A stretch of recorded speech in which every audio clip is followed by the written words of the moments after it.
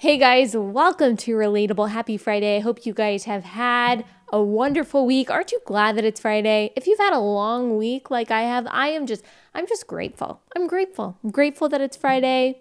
I'm excited for the weekend. I hope you guys are too. But before we get into the weekend, you have to listen to this conversation with Penny Nance. She is awesome. She is the head of Concerned Women for America. We're going to be talking about what's going on at the Supreme Court, all the legislative issues that matter to us as women and as Christian and as defenders of religious liberty. Before we get into that conversation, I want to tell you about Genesis 950. So if you are like me, you've got pets, you might be thinking, wow, animals, dogs, cats, birds, possums, whoever you have ruined my carpets and rugs. I've got to get new carpets and rugs. But before you do that, you need to check out Genesis 950 at genesis950.com. It's this amazing carpet cleaner. It's a green carpet cleaner, so that means it's safe for you, it's safe for your pets, it's safe for your kids, and it gets the job done. There is also this antibacterial agent in there, so you don't have to worry about germs. That's great for me. I'm a germaphobe, and it's not just good on carpets, it's also good on granite, any kind of countertop. You can clean stainless steel with it. Really, you can clean your whole house with Genesis 950. You just add water to this and bam, you've got a cleaner that takes care of basically, maybe not your entire house, but basically your whole house. Before you get rid of your carpets, before you get rid of your rugs, you should try genesis950.com. You can check it out on Amazon, but if you go to their website, genesis950.com, and you use promo code BLAZE, you get a free spray bottle. So why not do that? It's a pretty good deal. Go to genesis950.com, promo code BLAZE. Okay, without further ado, here is Penny Nance. Penny, thank you so much for joining me. Oh, it's so fun to be on with you. I love what you do, and I love your podcast, so I really am excited to be here with you. Thank you so much. Well, we are so excited for you to be here and to glean wisdom from you. Will you tell everyone who may not know who you are and what you do?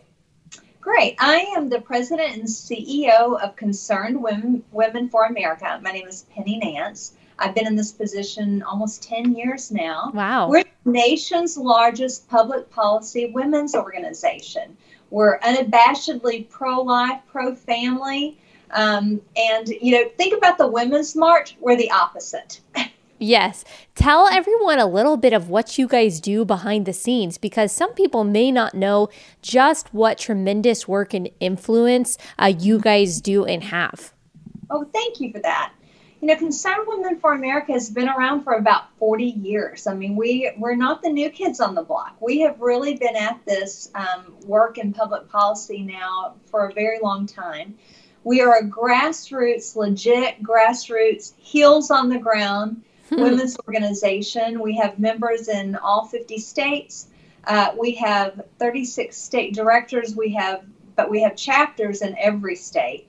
And we have about 500,000 members around the country. We have 7 core issues: the issue of life, the issue of marriage, the issue of sexual exploitation, national sovereignty, local control of education, religious freedom, and then our last issue that we added about 4 years ago is support for Israel.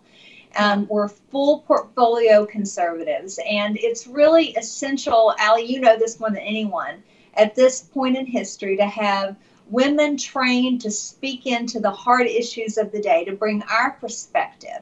Because if we don't speak for ourselves, other people define us and pretend to speak for us. And really that was the beginning of CWA back during the ERA, when Beverly LaHaye, our founder, was a pastor's wife in California who got sick of hearing, the feminist of the day speaking on behalf of all women, saying, demanding abortion on demand and other issues. And so she said, they don't speak for me. Right. And we're still there. We're still saying, AOC, you do not speak for me. Mm-hmm. Elizabeth Warren, you do not speak for me. There's a broad group of women around this country who still believe in traditional values, still believe in the sanctity of human life, and still love our families, believe in economic freedom, and again, support the nation of Israel and are more hawkish on foreign policy. Yes, and the media, most of the media would like to pretend that we don't exist, that certainly women don't have these kinds of values. Maybe a few old white men, some in the media would say, but not women, not young women, not a wide variety of women. It just doesn't happen. Women are only third wave feminists. They only believe in abortion on demand and socialism and all of these radical things that are becoming more and more mainstream. What are some of the things that you guys do in the face of what I am sure is a lot of pushback from people, in the Women's March and even just in the mainstream of the Democratic Party? How do you guys fight on the front lines of these things? Yeah, right. And for instance, Sancha Smith, our state leader in Louisiana, finds it surprising when she's told that, that only white people believe X. She's an African-American leader. We have a very diverse group of women, both racially, economically, socioeconomically, in every way. Right. But we are women of faith, and we passionately believe in biblical values, and we back up everything we say. And by our Christian worldview, we don't apologize for it. We are strong women with solid policy, solid theology, and absolutely no apology for what we believe. So explain to me, because I worked with you guys when it came to Kavanaugh, and that all of that drama that happened a year ago that was just absolute madness, and you guys rallied a ton of women in support of Kavanaugh and against the just onslaught of opposition and unfair opposition really that he was receiving. Can you kind of talk about the process of how you go about rallying support and bringing people together and kind of getting the word out about particular issues to women? Absolutely. And I think this is so great because it really sort of explains how we work, how we function. Again, we support the president and strongly agree with his position on only appointing constitutionalist judges. In fact, for most of our history, we worked on confirmation of constitutionalist judges and been front and center on that. So Neil Gorsuch was no different, and then of course came Brett Kavanaugh. We were working in favor of him. We had a national bus tour that was going around the country to key states that were carried by President Trump, because again, we need to be strategic about what we do.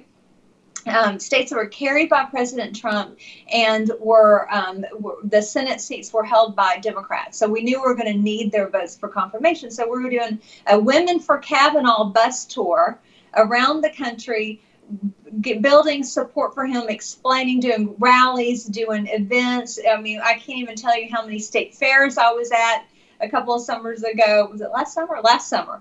And Chick-fil-A parking lots and larger rallies. We were just really like places like Indiana and Missouri. You're welcome, Josh Hawley, and other like key states. We were getting the word out about him. In fact, we could watch while we're out on the road with our state leaders who are active in their state legislatures, lobbying, and also doing media, because that's the other thing, like I'm doing with you today. You sometimes will see me on Fox and other national news, but our state leaders are on local media. And so we're doing education more broadly. And then, of course, we come back and all the allegations hit. So we go through those with our own counsel. We look at them and we're like, there's nothing to this. Like this man, we believe, is being unfairly and justly accused. And by the way, what is the standard going forward for any man or any woman that is accused, but there's no corroboration?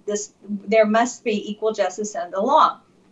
So we went forward, actually, Allie, not knowing how our base would react, because we thought we had the facts and we knew what was true, but that's leadership sometimes, right? You've got to move forward. And thankfully, people agreed and strongly rallied to his side, and our members were like, thank you. Somebody had to say it. And so we moved forward. We did rallies of women that you didn't see, hundreds of women, at least 500 women at one point in a rally outside the Senate. Women were inside lobbying, and that we have all sorts of video of that, of us being screamed at and defamed by other women, by the way, Right, of course. because we went against the narrative that George Soros had spent $240 million on with the Women's March in order to allege. And so we were, as you know, history tells tells the story. He was confirmed, and Women for Kavanaugh did great work. And I'm so proud of our members around the country who rallied to his side, who contacted their senators, and some of those senators paid the price for their positions. Right. You guys are having a tangible impact. So y'all are on the ground across America. Y'all are in the media, on social media, basically just representing conservative biblical values, and also not just showing support for the people who might feel isolated, who also share those values, but persuading people who may be on the fence, or they don't know, or they disagree. And that is such important work in a time when it seems like people just yell at each other rather than talk to each other. It seems like Concerned Women for America is actually trying to have a productive dialogue and make real differences, not just, getting clicks by saying talking points, but saying, here are the facts, here's the argument, and you're not afraid to represent that. Tell me how you guys are doing that with what's going on with the Supreme Court right now. And sorry, I know this is a long question, but what is going on with the Supreme Court right now? First, maybe if you could tell that. One is, I love everything you said there. I mean, I think the key point as we explain who we are is we are the voice for conservative women. We are the voice leaning into the issues of the day, the hard issues of the day, and speaking up. Another example, of course, Kavanaugh, you just talked about. The other issue is and this isn't odd for us, we're often rallying in front of the Supreme Court on key issues for life and other issues. We were just there, I think it was it a week ago, 2 weeks ago, on the Harris case. And the question in that case has to do with the definition of sex. There's a whole movement within our country to redefine sex in civil rights, the Civil Rights Act of 1964, which defines sex as male and female. And that has served as the basis of law of all sorts of things, privacy rights, issues of, we're talking about sports, Title IX, women's sports teams. And so if we change, and there's a whole group of people that thinks we should, that sex should just mean whatever you feel. It should be redefined as gender. The social justice warriors, the woke left, strongly disagrees that biology matters.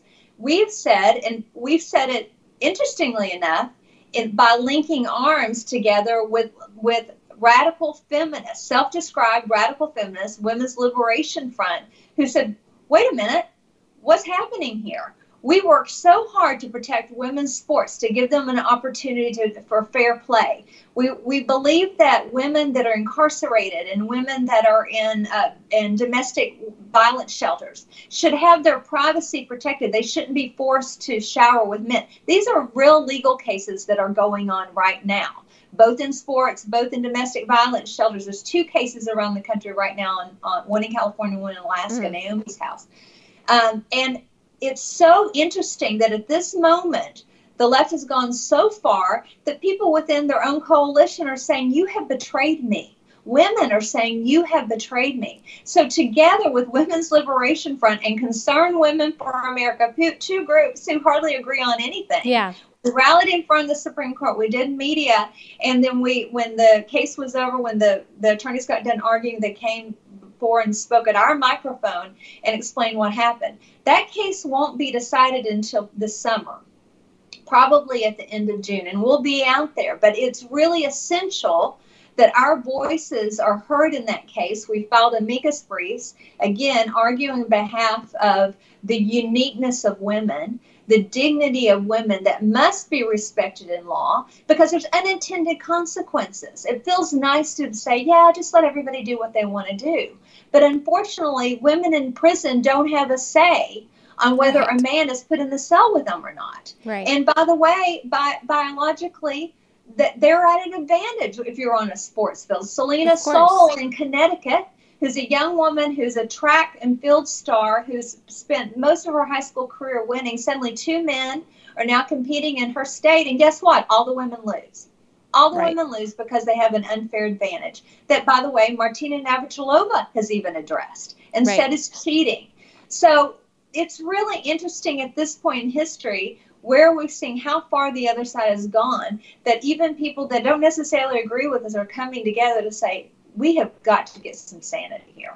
Right, because it is resulting in not just the diminishment of what it means to be a woman, because no longer we can't even define what a woman is according to leftist standards. We can't define what a woman is. It's not just their diminishment and their disappearance, but it's also the exploitation of women. It's the possible abuse of women when you talk about women in prison cells and when you talk about women in shelters who need protection from certain men. In that case, we're talking about the degradation, not just the diminishment of women. And I'm just confused, I guess. I just don't understand any feminist who does stand on the side of this. Why are they okay with obscuring women altogether? Why are they okay with the exploitation of women? Do you have any kind of understanding? I have no answer for that, Allie. But this is what I know to be true.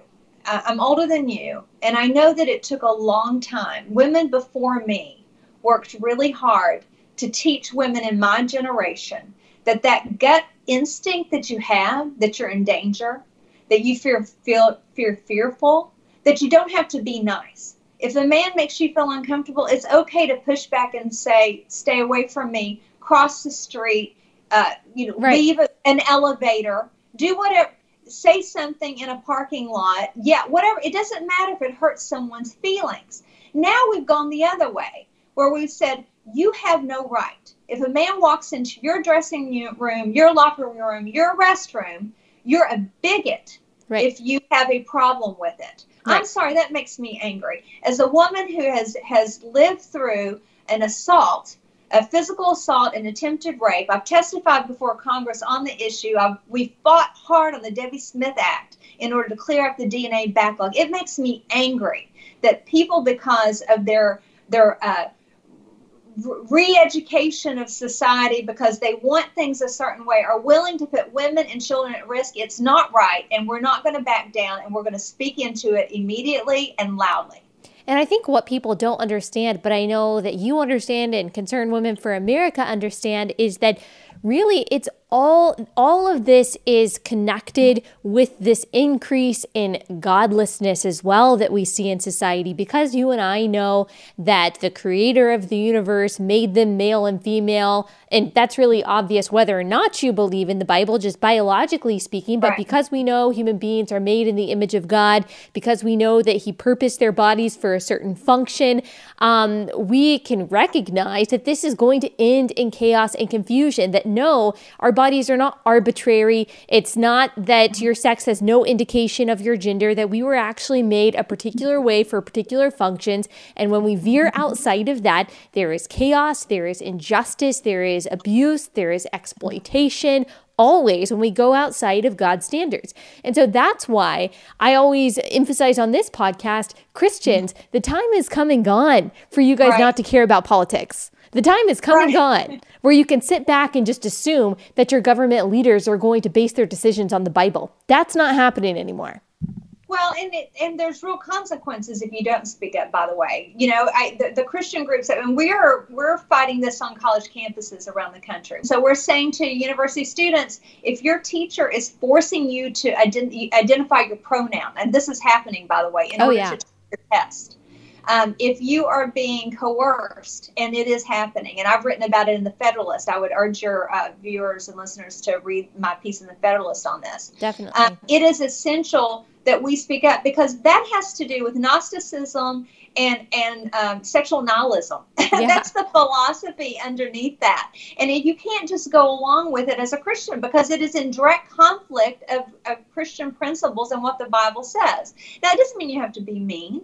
We should always be kind. Right. But we can speak truth, and we certainly need to speak truth to power, which is the school administrations. And so that's what we're trying to do. Equip our members and people who are interested to have good statistics, science, information, talking points, in order to share something in a way that brings other people to our side. Clearly, and you know this, of course, Allie, that there are people who struggle. There are people who struggle with gender dysphoria, and we love them. We love them no matter what. Jesus died for them just like he died for me. Right. We all have struggles in life, and we recognize that, and we welcome them to anything we do in our churches, in our homes, whatever that is. But we're talking about the policy of the U.S. We're talking about what we're teaching our kids in college, but also what we're teaching them in elementary school and younger.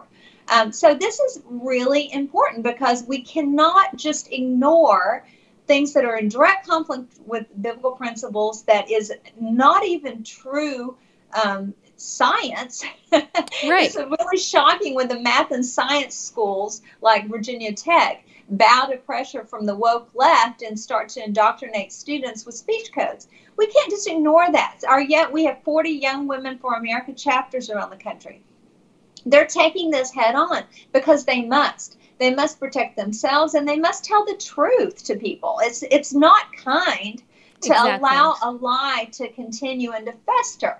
I sometimes feel like we are, in that story of the emperor has no clothes. Sometimes we're the little boy on the side of the parade saying he's naked.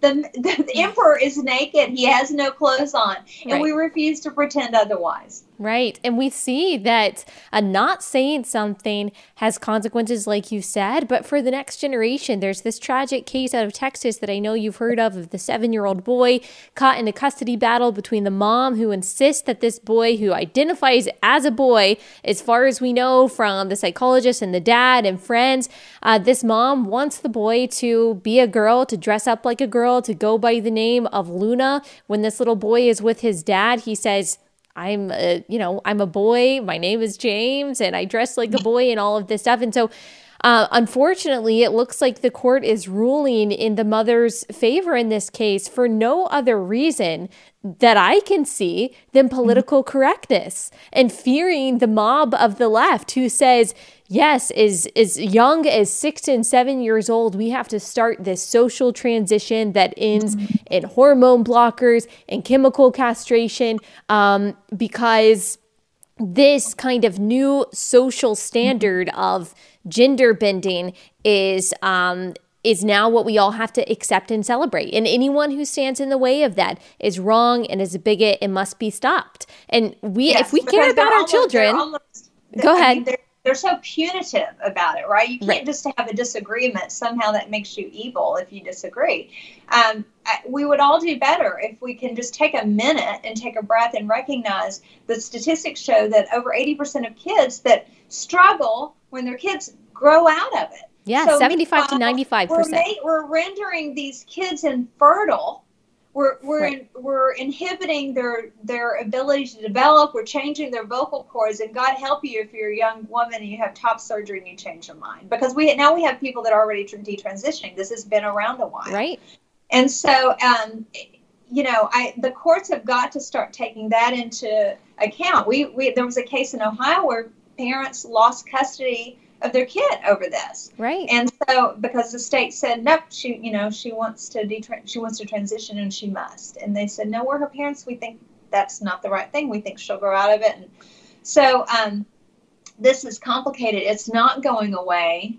But Christians don't do anyone, don't do our society, don't do future generations any favors by just closing their eyes, looking away, and refusing to weigh into the hard facts and the hard issues of our day, whether it's abortion or other issues. Amen. Can you talk to us just a little bit about the Equality Act? I've talked about this a little bit on my podcast, but I get questions about this all the time. And I get a lot of pushback actually from people saying, no, it's totally fine. You can be on the left side of the political aisle. You can be a mainstream Democrat and believe in the Bible and be a Christian. But that's getting increasingly impossible, especially when you look at legislation like the Equality Act. What are some of the effects that piece of legislation could possibly have?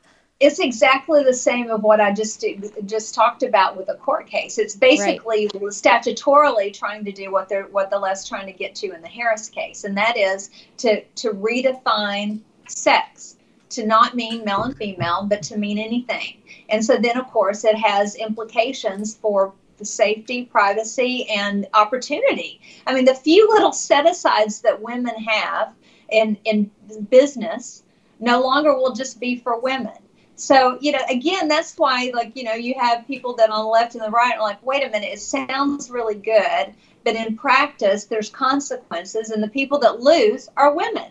And so, I understand that people, and I think that what people feel, the most compassion about, and they should, are employment cases. And let me just say, I'm not in favor of firing someone because of their sexual orientation or because of how they present or whatever, but you do have to recognize that there's real life consequences to changing the law and redefining sex. And so it's really important that we take into account everything that's going to happen, all the fallout from it. And you don't get anywhere by penalizing women and denying the uniqueness of us, both biologically, physiologically, and reproductively. Yes, especially for, the implications for religious organizations, for private schools, for churches, for adoption centers are huge. And I think we saw this probably, this is a little bit of a different subject, talking about the redefinition of marriage is not just between a man and a woman, but anyone of any gender or sex. Obergefell really has precipitated a lot of this change. The sexual revolution has gone really fast. And we saw when Obergefell said that marriage is a human right, no matter your sexual orientation, we saw that there was going to be conflict between that belief, which you are free to believe in this country, and religious liberty, that there was going to be tension. And we are seeing that come to blows right now. Right. So the Baronella Stutzman case that's getting ready to go before the Supreme Court is the woman who I believe owns Arlene Flowers. I think I'm getting that all correct. And she was a florist. She had a long-time client that she loved. And he said, and she had done flowers for him and during the courtship with his now husband, and she continued to give him flowers. And then it came to their wedding, and he wanted her to do their wedding because she'd been part of the courtship. And she said, you know what? I love you, and when this is all over, I hope you'll come back to me, but I can't be part of your wedding because of my Christian beliefs. But here's 3 other florists who would love to do it. And I think it was actually the spouse that was the most upset about it, and put a post out, and the next thing you know, of course, the ACLU has their case, and now she's in court, and the woman has been harassed nonstop, and she just simply wanted to live out her belief and not allow the government to compel her speech, compel her art. And by the way, it is art what she does. And we saw a similar case with the cake baker, right? Who said, "Look, this." And by the way, the Colorado case of the cake baker, the owner of Masterpiece Cakes, no one thinks that he doesn't mean it. Like, this is a guy who refuses to make Halloween cakes, right, or bachelor party cakes. Like, right. He is very clear. He paints with a brush on his cakes. He hosts meetings for AA in his bakery and uses his bakery for all sorts of like Christian ministry, cares for the homeless. Like, this is a guy who's very sincere, and yet he's been harassed and is still being harassed by the Colorado Civil Rights Commission. Yep. So by the way, I know this may have been Scalia that predicted in Obergefell that there would be consequences for believers. Now we're trying to work out, what does that mean? Is there space for people who are Bible-believing Christians in living out their faith in their workplace? We say yes, there is, and there must be. The First Amendment guarantees it. According to Beto O'Rourke, and really, in one sense or the other, I would say most, if not all of the Democratic candidates, no, there's really not a place they believe. Of course, we know there is, but they believe that there's not a place for Christians who actually believe the Bible, actually live out their faith in modern society. Sure, you can be functioning agnostic and kind of believe in the Bible, but reject most of its premises and just say, oh, we can just tolerate everyone. But you cannot be a Christian who follows biblical principles according to the left. You need to be silenced and demonized, and your organization needs to have your tax exempt status taken away. Oh, they would love that. Yeah, that's not going to happen though. Are there any? First off, Beto, like, are y'all going to let him come back to Texas when this is all over? Because I think he's disgraced himself. I don't know. It's kind of confusing. Right. But you're right. the whole, it's amazing. I don't recognize Joe Biden anymore. He was a different guy when he was a senator, and he has gone farther and farther to the left. He no longer supports the Hyde Amendment, and he's changed his position on so many things. I don't even recognize him anymore.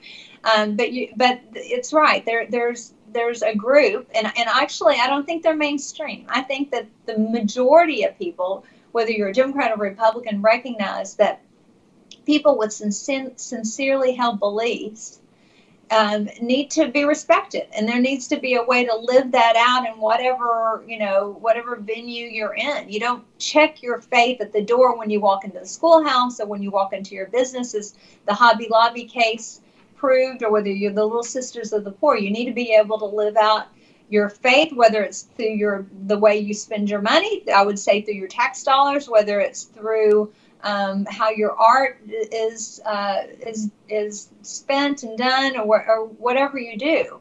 And the funny thing, I think, is, though, Allie, and I'd be interested in what you say about this. I feel like they like it on some levels. Like, they want us to mean it when we read the Bible on some levels, but not the parts that they disagree with. So they love it that Christians think we should care for the poor, that we should, build hospitals, that we should care for orphans, that we should, do all the things. Good prison ministry, even prison ministry. I work for Prison Fellowship Ministries, and they didn't really even mind us like sharing the gospel in prison, because it's people that were icky and they didn't care about them.